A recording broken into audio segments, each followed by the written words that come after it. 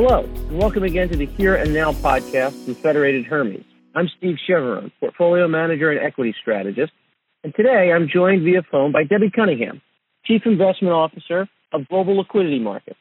We're going to discuss the impact COVID-19 has had on liquidity markets and Debbie's outlook for the remainder of 2020. Debbie, welcome to the podcast. Thanks, Steve. Glad to be here. Let's jump right in here.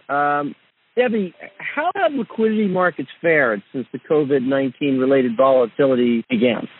Well, the liquidity markets, really, like most other market sectors, were definitely challenged but functional throughout the last 6 to 8 weeks. Secondary market liquidity became strained in mid-March, and this was really evidenced by the wider bid-ask spreads that we saw in all segments of our market at that point.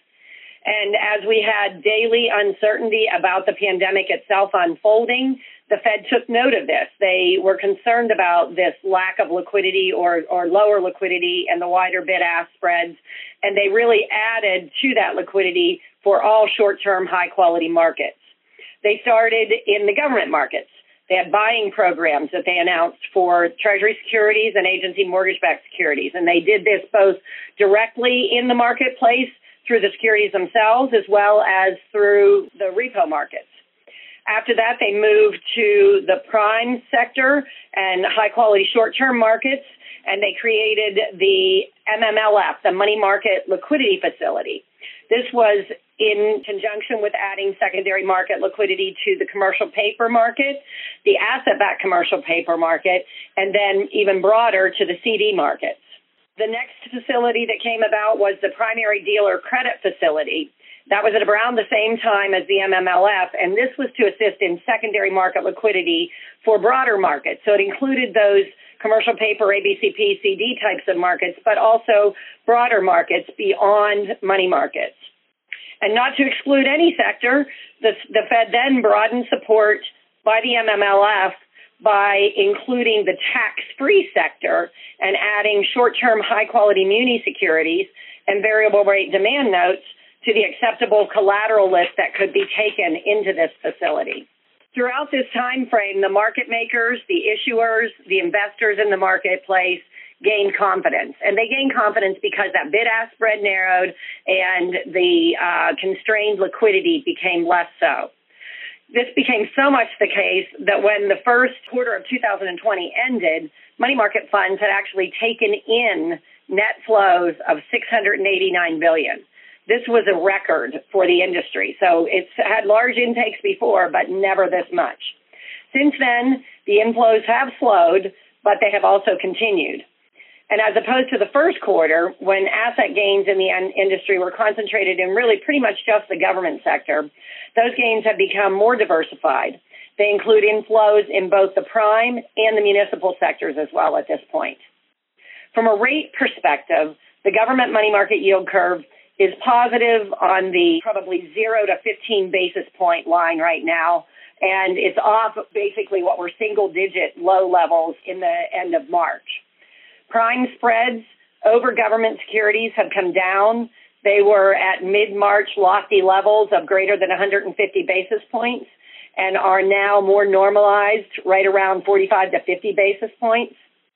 Tax-free yields, which very much outpaced even taxable yields on a before-tax basis in the later part of March and early April, have resumed their more normal levels as well, and yet still represent good after-tax value, which is why effectively all three of these sectors are continuing to grow.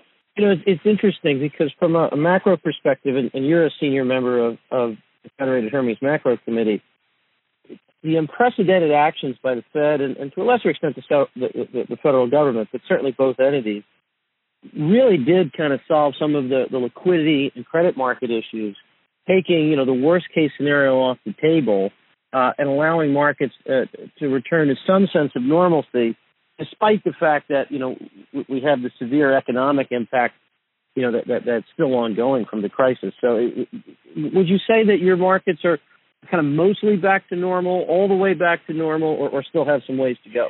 I'd say they're mostly back to normal. And quite honestly, I give the Fed an A grade on their performance over the course of the last 2 months. They were quick to respond. they were responsive with their responses. So they, initially came out with the MMLF just facilitating commercial paper and ABCP. They quickly added CDs. They then added short-term high-quality muni securities. So they've been responsive to needs of the marketplace as they crop up, and they've done it efficiently and effectively, which is why my answer to that question, Steve, is most of the way back to normal. Certainly we're not down to, what I call the normal 20 to 30 basis point spread in the short-term credit markets versus, the governments. But I don't think we will or should be back at those levels because of the continuing concerns about what impact this is going to have on the credit markets and the economy going forward. Although it's not yet officially confirmed, the U.S. as well as the world, everybody knows it's in a recession. First quarter GDP confirmed pushed into negative territory during the month of March. January and February were fine. March still pushed the whole quarter into negative territory. And I think the real question now is, how long does this pandemic-induced recession last? And that's why credit spreads will not go back to absolute normal, lower levels. They're going to have some spreads still stay in them. Well, and let's stick with that point, because we are in the middle of a recession, very likely. There continues to be, some volatility, at least economic volatility. And so given the sharp disruptions that occurred in your space, then the normalization that's occurred on a relatively quick basis, what's your outlook for the liquidity markets in the coming months as we go through this recession and then the eventual recovery? Well, the Federated Hermes base case scenario is for a U-shaped recovery. It's not going to be a L-shape, not going to be a V-shape. We think that the more likely scenario is a U-shaped recovery. And what this means for the liquidity markets is a period of time where we're going to spend in that zero rate environment again, but with important differences from the last time that we encountered those zero rates. One difference is that with a U-shaped recovery, we can expect the Fed to get off that zero bound within a year or two. Certainly not like the close to a decade that we saw in the 2008 to 2016 timeframe. A second difference is that our expectation for spreads, as I mentioned before, is to remain a little bit wider. And this is, again, based on longer lingering concerns about the virus and about the further implications from the standpoint of that recovery in the credit markets. And I think, the FOMC from their part has already begun to think about and execute their withdrawal strategy from the market. They've reduced their daily and weekly buying and operations in the Treasury and repo market. So, their term operations, their daily operations, and their QE types of buying have all been reduced. And this is in addition to what has become an increasingly larger amount of supply that is coming to the market to help fund Treasury through their Main Street types of lending programs. So you've got the Fed stepping back and not needing to buy as much from a supply perspective to keep the markets functioning normally at the same time as that supply, in fact, is building. So that also lends credence to the fact that the short-term markets are functioning at what they believe to be acceptable levels. So I think as industries resume and their supply chains start to reconnect, this will require additional funding, and that will also be additive to supply, which I think will keep those spreads in the marketplace a little bit wider, yet with still market efficiency. And let's kind of put all this together. So as you know, within the Federated Hermes PRISM asset allocation program, we are just, slightly overweight to cash as an asset class.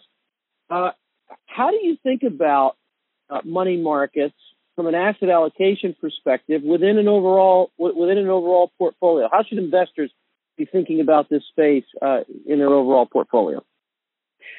It's definitely the most conservative aspect of their asset allocation, but it's one that is in constant use. And the reason that it's continuously used, whether it's over-allocated, under-allocated, or at a midpoint, is because of the features of safety, liquidity, and stability. From a safety perspective, the investments in a money market fund represent high-quality, minimal credit risk issuers. They are diversified, and their quantitative and qualitative health in the liquidity markets and in the issuers that we use is immense. For liquidity products, the qualitative ESG assessments that are now being used as part of the credit rating process, I think have been additive to the continuous monitoring of the high-quality nature of these issuers. So safety is just at the top of the priority chain. From a liquidity perspective, investors in money market funds have been and will continue to be able to invest or withdraw their cash in these products on a T+0 basis daily. So if you need more cash to fund redemptions in your other products, the liquidity product helps buffer that. If you get cash from a throw-off of your other allocation, you can invest it in your money market products. The published information that we provide also daily and weekly on our liquid assets and the products that are in this space help affirm to our customers the commitment to liquidity in this space, and I think that that's well received. When chaotic markets follow global panics like we've had, the money markets really provide a safe haven. We saw that $689 billion into the product investments in the first quarter. They're flight to quality investments, and that includes both institutional and retail investors. And then finally, when you look at it from a price and a yield perspective, liquidity funds, money market funds provide investors with a stable price and a market yield that's reflecting very low risk of these very high quality markets. And although yields are low given the recent Fed moves, investors should be confident that they reflect current monetary policy, which is based on the economy, which will adjust us upwards as the world exits the effects of the lockdown and the coronavirus, and normalizing in the economy actually takes hold. Yeah, and I would just reaffirm, maybe one or 2 points there. I think the reason why we're overweight within the PRISM asset allocation framework is, in markets that are highly volatile, having liquid assets to be able to put to work quickly is important. And in an environment with great uncertainty, liquidity certainly is valued and is an important part of a portfolio. Debbie, I want to thank you for your comments today and your insights. I'd also like to provide a thank you to our listeners. We look forward to joining you all again on the Federated Hermes Here and Now podcast. And if you enjoyed this podcast, we invite you to subscribe to the Federated Hermes channel to get every Here and Now episode, plus our other series, Amplified and Fundamentals, for a global perspective on the issues, challenges, and trends shaping the investment landscape. Thank you. Views are as of May 5th, 2020, and are subject to change based on market conditions and other factors. These views should not be construed as a recommendation for any specific security or sector. Past performance is no guarantee of future results. You could lose money by investing in money market funds.